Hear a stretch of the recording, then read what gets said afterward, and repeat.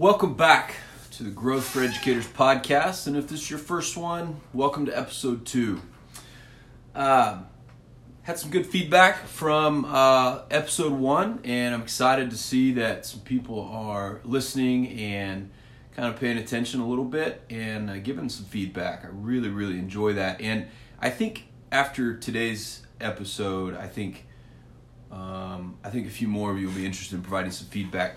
Because we're going to talk about what happens when teachers aren't good for kids and when it's time to let a teacher go or when it's time to step down.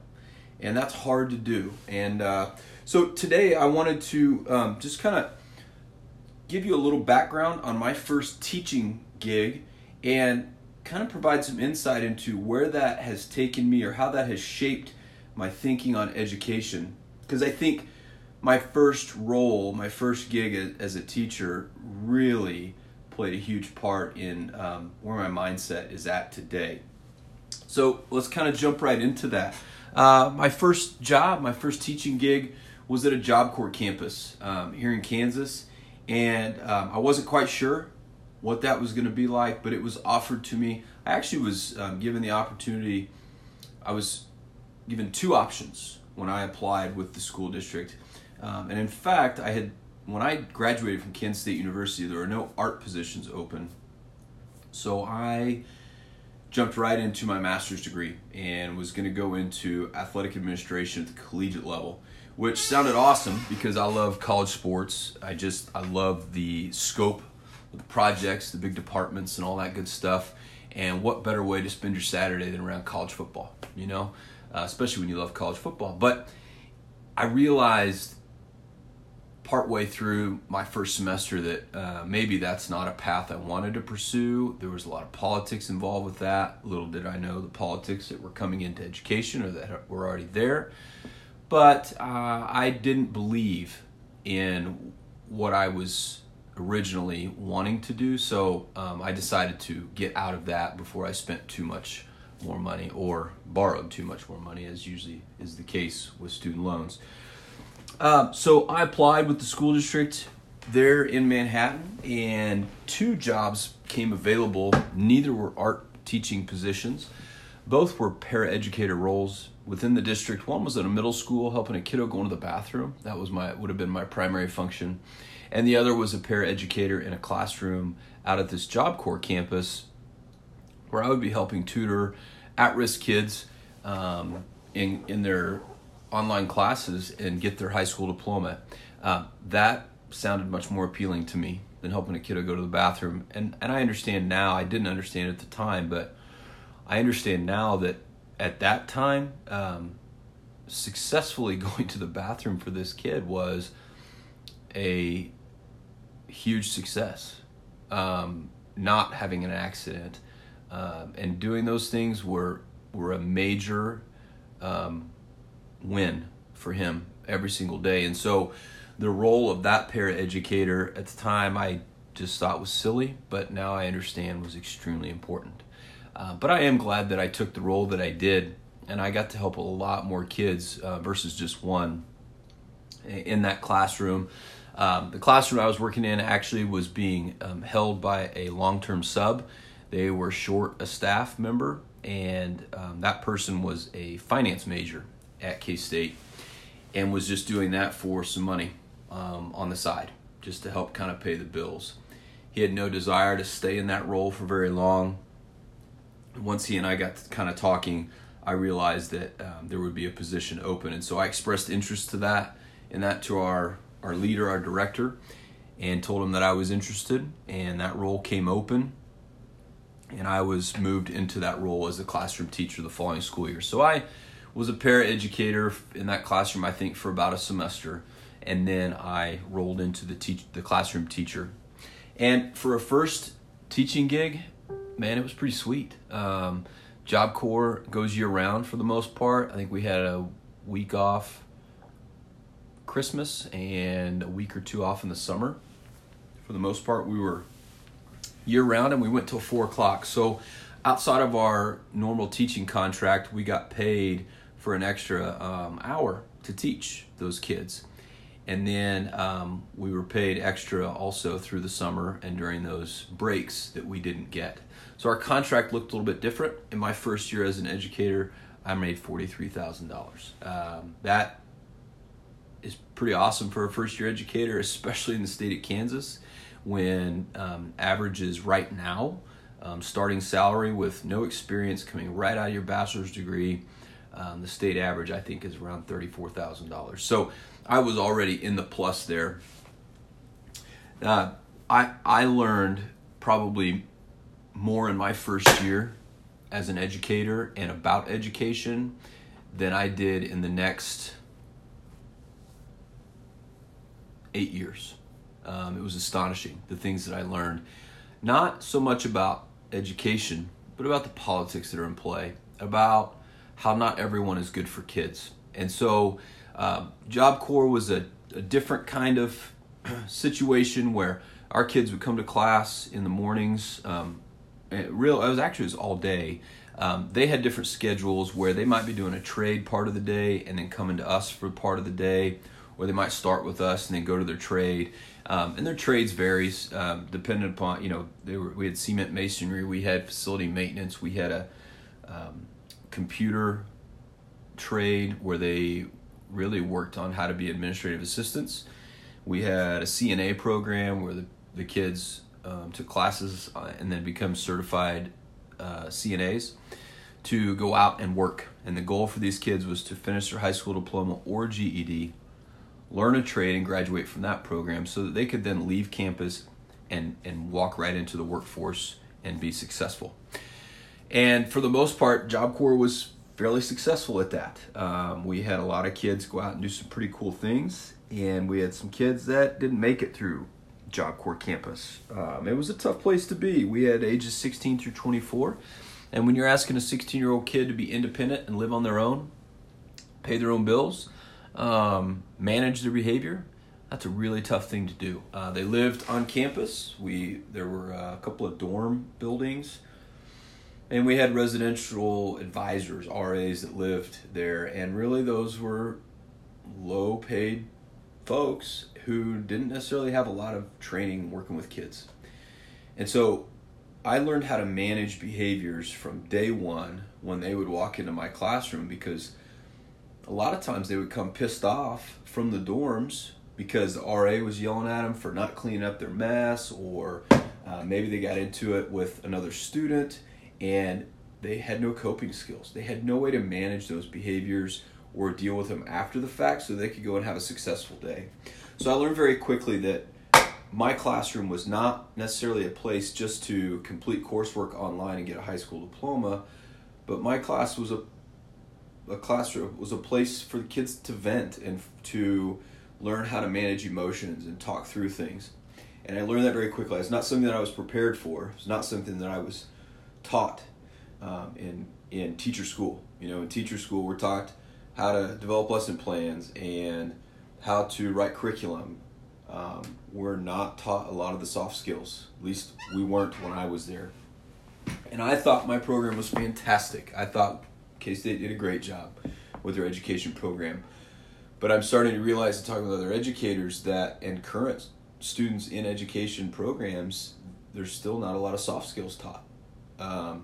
I do remember one time there was an example that one of our professors showed us where a student was set up. She had worked it out with him before to throw a Mountain Dew bottle, an empty soda pop bottle, across the room to the trash can while she was instructing.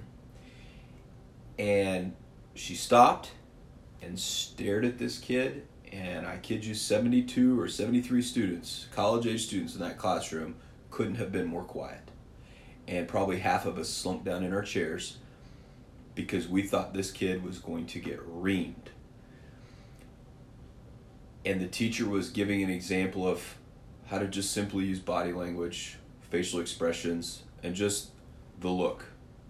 And that's what I remember about soft skills in my teacher school. And so I hope that, you think back to your teacher school, your education, that you had a better or more experience in using soft skills. But the more I learn about soft skills, it really is, there's a talent to it, but it's something that you have to develop through experience.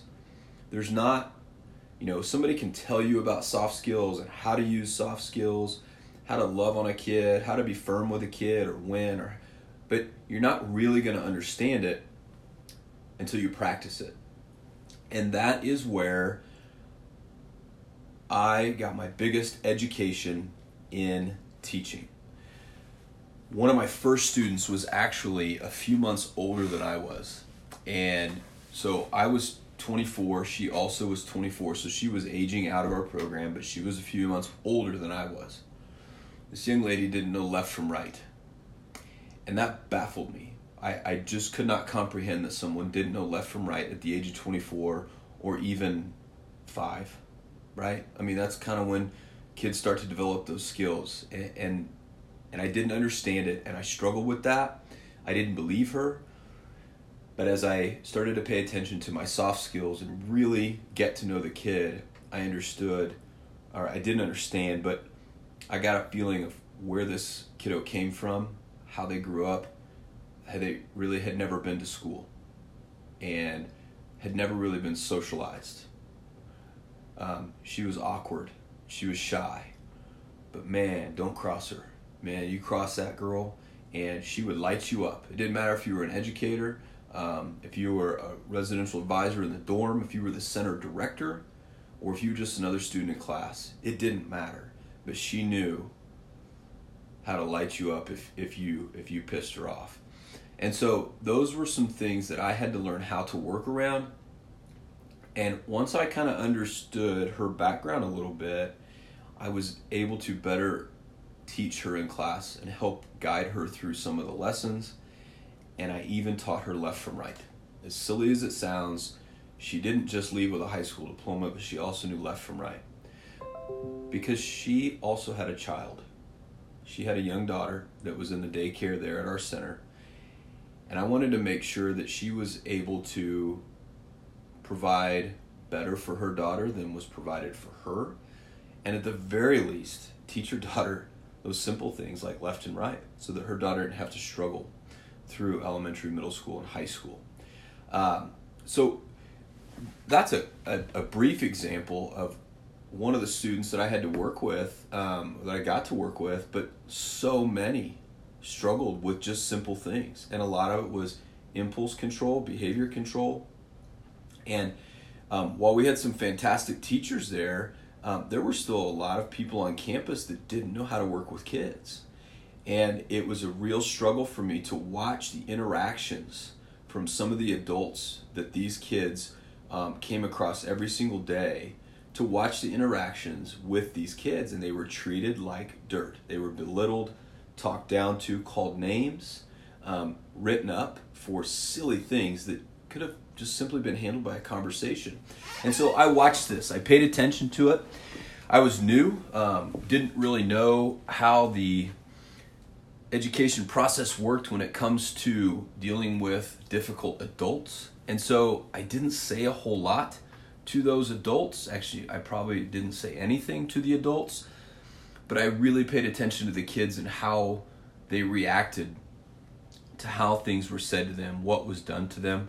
And I used that information to build better relationships with kids and be that guy, be that teacher that they knew they could trust and work hard with and for, and was going to have their back when it came to difficult situations. And so I really use those situations and information to help kids build so that they could ultimately leave and be a better human being.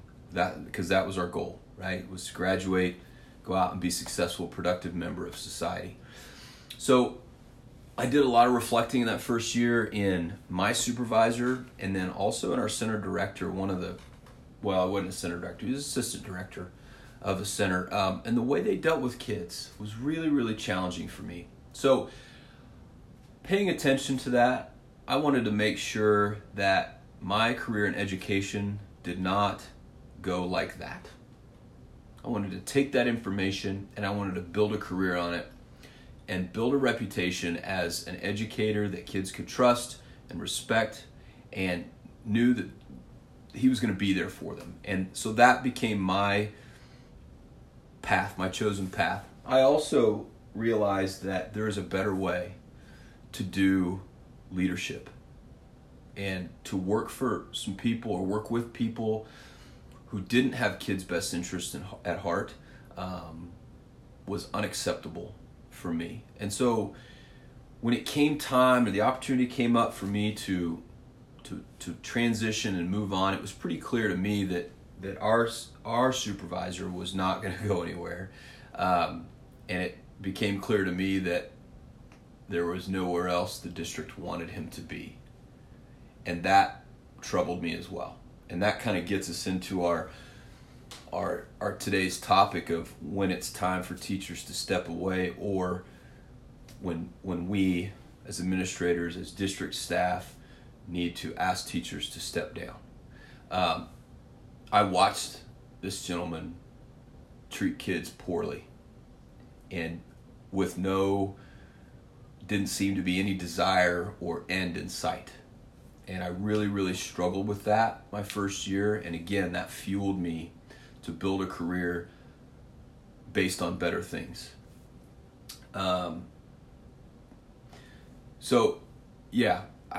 That's kind of my first year in education. That's kind of what fueled me to where I'm at today, and kind of what we'll talk about. What I want to talk about next is when it's time to step down as an educator. And that's a really, really hard thing to do, because for a lot of us, it's our livelihood, right? We hear that a lot. It's our livelihood. This is all I know. This is what I was born to do. This is what, if you believe in God, this is what God put me on earth to do. And we hear that all the time, but we don't always hear the words and see the actions that match that. And we often forget why we do what we do in talking with kids and working with kids, because we get burnt out, we feel unsupported, we're tired, we're overworked, we're underpaid, and we let those things weigh on us, and then those things carry over into the classroom.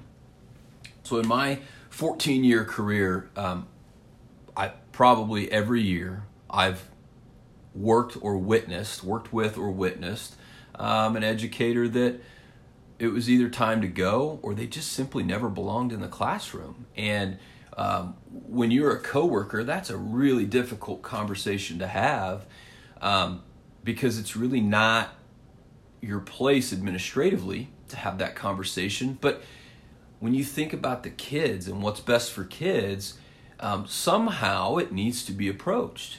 And it's never a welcome conversation. I'm sure as you hear this, you're thinking about a colleague, someone you've worked with, or maybe somebody you've worked for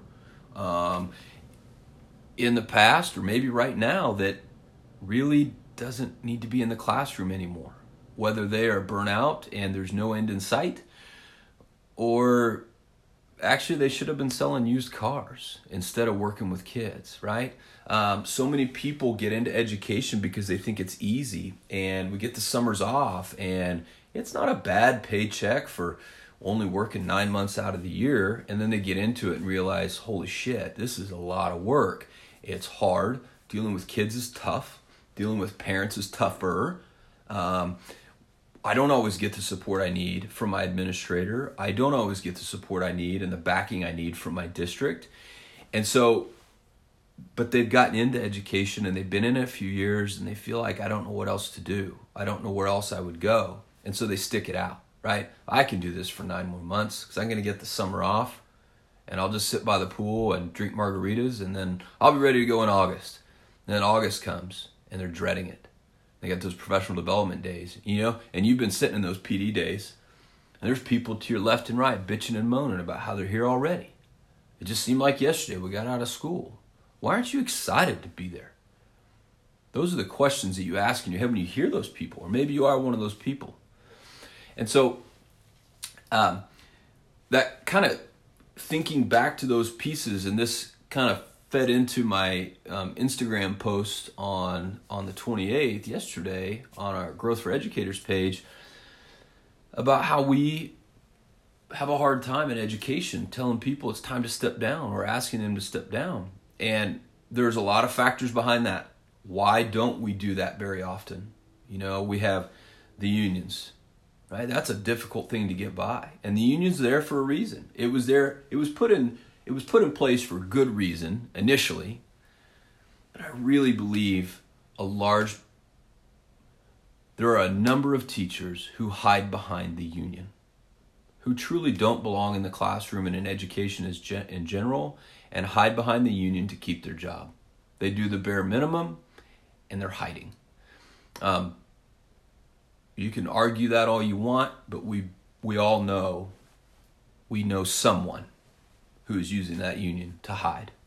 But yeah, the union's a good place, in place for a good reason, to protect those good educators from termination when not warranted, to protect the contract, and the union's a whole different piece, but we know why it's there, okay? But I do think that we've got to be able to stand up to the union when it's time for an educator to go, and that means we have to do our due diligence as administrators. We have to make the observations. We have to put the growth plan in place, and we have to meet with those educators and make sure they're following that growth plan and make sure they're meeting that growth plan and having those really difficult conversations. Is this really what you want to do? Is there something else that would make you a happier individual, happier at home, happier in life to be doing every day rather than standing in front of a classroom teaching 32 kids?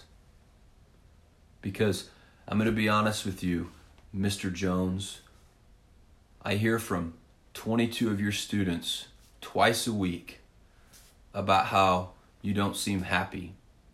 They're not getting much out of your classroom. That's a really difficult conversation to have, and there are very few administrators, district staff, willing to have that conversation. And that stinks, because when we forget or we don't want to take the time and confront and have that confrontation and have those difficult conversations, we're forgetting why we do what we do. We're forgetting about the kids. And if Mr. Jones is teaching the class or standing in front of the class, is unhappy, grumpy all day long, not treating kids well, but he's a warm body, that's unfair to the kids. Let's move on from that. Get someone else in the classroom who can do that job better. And do Mr. Jones a favor and help him. Guide him to something that he will be happier doing. Maybe he is supposed to be a car salesman. Maybe he would enjoy the thrill of the hunt and being on the lot every day and talking with clients and building relationships with them, because he knows there's a financial reward after that client conversation if it goes well. There is no financial reward in education. We build a relationship with a student. The reward is that they come back and they want to learn more the next day. The reward is we've built a solid relationship that hopefully will impact those kids for the rest of their lives. That's the reward.